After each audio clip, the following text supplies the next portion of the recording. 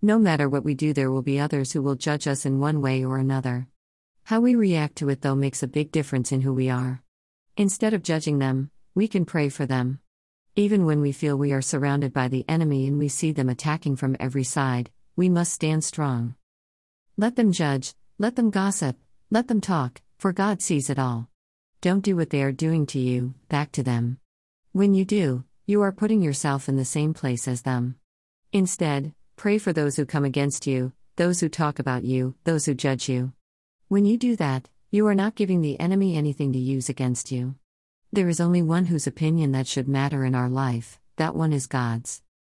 Remember this verse when the enemy attacks, for we are not fighting against flesh and blood enemies, but against evil rulers and authorities of the unseen world, against mighty powers in this dark world, and against evil spirits in the heavenly places.